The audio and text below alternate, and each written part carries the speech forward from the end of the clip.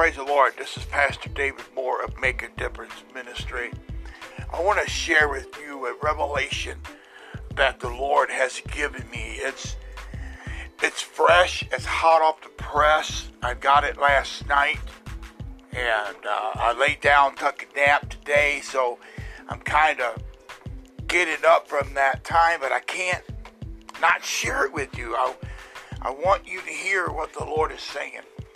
I've been listening to a series of preachers, different types of ministers. I've been listening to a series after series. And some series have 3 CDs, some have 4 CDs, some have 6, all the way up to 12 CDs. And I've just been listening to different ones, and the Lord's put it in my heart to do that. Now, I don't know if you've ever experienced camp meeting, where you go and you listen to different types of ministers minister each night, and sometimes they have luncheon. Different preachers come in and share. This is what I've been going through for the last, maybe about last 3 or 4 weeks. I've just been listening to different preachers, and it's so exciting, you know. It's so fun. I went through an old series of mine. I had them on cassette tape, and I got them in CD series format, and they were awesome. And I love listening to the gifts of the Spirit, and got to listening to them, and got blessed, you know. Got refreshed and rekindled on the gifts of the Spirit. It was really exciting. All of a sudden, gifts of prophecy came forth, and God began to speak to me, and I began to pray in tongues, and interpretation came forth. It was exciting, and I wanted to share that with you. I want to encourage you to dive into the Word of God. Get into God's Word and feast upon the Word of God. You don't got to sit there and study every paragraph or study every word. You know, listen to it. Stir your faith up. Let it just minister to you. And if God wants you to go deeper, go deeper. If not, then don't. Well, I bought a series of DVDs, and basically they're from Dr. Rod Parsley. And I've been buying a lot of his material. I really love Rod Parsley. I always have. But this a DVD series is called Contending for the Faith. And it's a weekend where different preachers come in on the weekend and they preach. And it's been fun to watch them and to see their interaction and things of that nature. I got to listening to one preacher, and I mean, Kenneth Copeland is I call him my spiritual father. He's been there ever since I got saved. I've studied his material, Glory Copeland, and I mean, people that know me know that Kenneth Copeland, Dr. Lester Sumrall, when he was alive, Rod Parsley were my main 3 guys that I went into to listen to and study. And then there was Kennedy Hagin and different preachers. But I've noticed last several years, over about like 15 years, that these different preachers, that you just don't realize that each one, how much we could draw off of. God put all of these different men and women in our lives to minister to us. And we need to respect the anointing that is in their lives. I was just watching the other night about a video on YouTube by what's her name? Catherine Coleman. I've never met this woman, but I watched the DVD, and she was talking about her personal encounter with the Holy Spirit, and she was talking about the first time she gave her heart to Jesus, and she got filled with the Holy Spirit, and she was talking about how in the ministry that you think that we preachers don't pay a price. You're wrong. You don't know what kind of price that we pay. the price and the sacrifice and the commitment. All you see is the glamour, but you don't see the countless hours that we sit and study and read and meditate and pray. Not just 30 seconds. We pray 2 to 3 to 4 hours. I had ministers in my church that when we get together, man, we would just have church. 5-hour services sometimes. I mean, we'd have a Sunday morning and a Sunday night.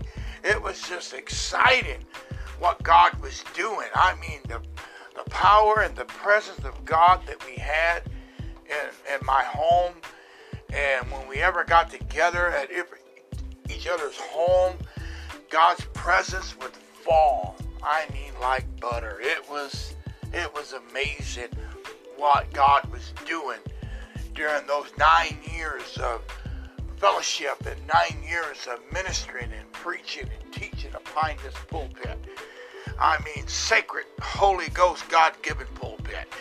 Praise God. I'm telling you, it's time that we treat God as a holy God. And things that we're doing in our lives, we shouldn't even step behind the pulpit, you know what I'm saying? Let alone preach. We need to get our lives right with God.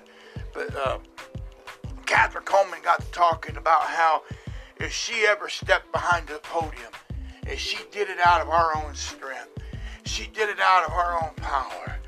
She said the Holy Spirit wasn't with her. She said she definitely would not step behind the pulpit. And that's called reverence. That's called respect. You know, the Bible talks about that we should fear God. I'm not talking about fear like in the world's fear, but I'm talking about reverence in Him. If you know that you have open sin, unpracticed sin, unconfessed sin in your life, you shouldn't stand behind that podium and preach and minister. And I heard these different preachers ministering the other night, and today even, I listened to about 3 CDs today. Or DVDs. It was so exciting. And I heard a preacher preach on this scripture. This is what I want to share with you. I just want to talk with you. I'm not trying to preach. I'm not trying to poke my finger down your throat and see how many rotten teeth you've got. I just want to talk to you. I want you to know I'm thinking about you, and I'm praying for all of those who follow me. Amen. I thank you for the hunger you have, and the thirst, and the love you have for the Word of God and for the style of preaching that I do sometimes. It's not your normal teaching. It's not your normal type of preaching like Joel Osteen, which there's nothing wrong with that. God has him in a unique place, and people need to respect the anointing that's in that man's life. But anyway, this preacher preached out of Proverbs chapter 18, and he quoted a scripture. And when he quoted the scripture, I tell you, one of my right-hand men, I had a couple of right-hand men, you know, that I respected, and those that were being used in the ministry here, miss them very dearly. But these men of God, this one used to love this verse of scripture. They quoted it all the time, and it's kind of funny. But it says, Proverbs chapter 18, verse 21. Death and life are in the power of the tongue, and they that love it shall eat the fruit of it. Now, this preacher read this verse, and he said something about the word power, and I'm going to be honest with you. I've never heard this before. And when he said this concerning power, I told God I will never, ever forget this. I will never forget it, ever. He said the word power, it means in your hands. Life and death is in the power of your hands. Listen to that. Get that in your spirit. Life and death is in the power of your hands. Life and death are in the power of your hands. Choose life. Choose death. Either one, choose it. You have the power to choose life or death.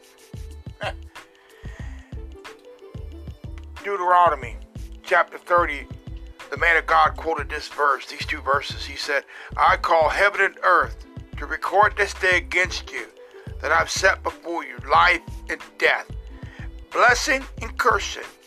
Therefore choose life. And they that both thou and thy seed may live. And when I read this, that word power means it's in my hands. It's in my hands to choose life or death. It's in my power, in my ability to say, you know what? I'm going to choose life or death. I'm going to speak doubt and unbelief, or I'm going to speak words of faith, words of power, words of victory. But see, we got to also step back and come to this realization. What are you listening to? What are you putting in your ears? What are you putting before your eyes? Because if the Word of God is not in your ears, faith can't come. The Bible says faith cometh by hearing, and hearing by the Word of God. I wonder if we word that verse and say it like this: so that doubt and unbelief come by hearing and speaking. The Bible said here, you shall eat the fruit of it. Life and death is in the power of the tongue. You get that? And those who speak it, those who confess it, are going to eat the fruit of what they're speaking. And that's interesting. And the man of God made a statement that I thought was very interesting. He said, brother, I just don't believe that prosperity stuff. I don't believe that grab it, blab it, and claim it. And the man of God says, and I can see the fruit of it. Well, brother, I just don't know if it's God's will for me to be healed.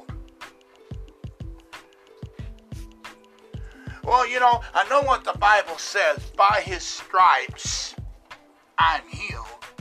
But I really don't know for sure if it is the will of God. I mean, you know, maybe God's trying to teach me something.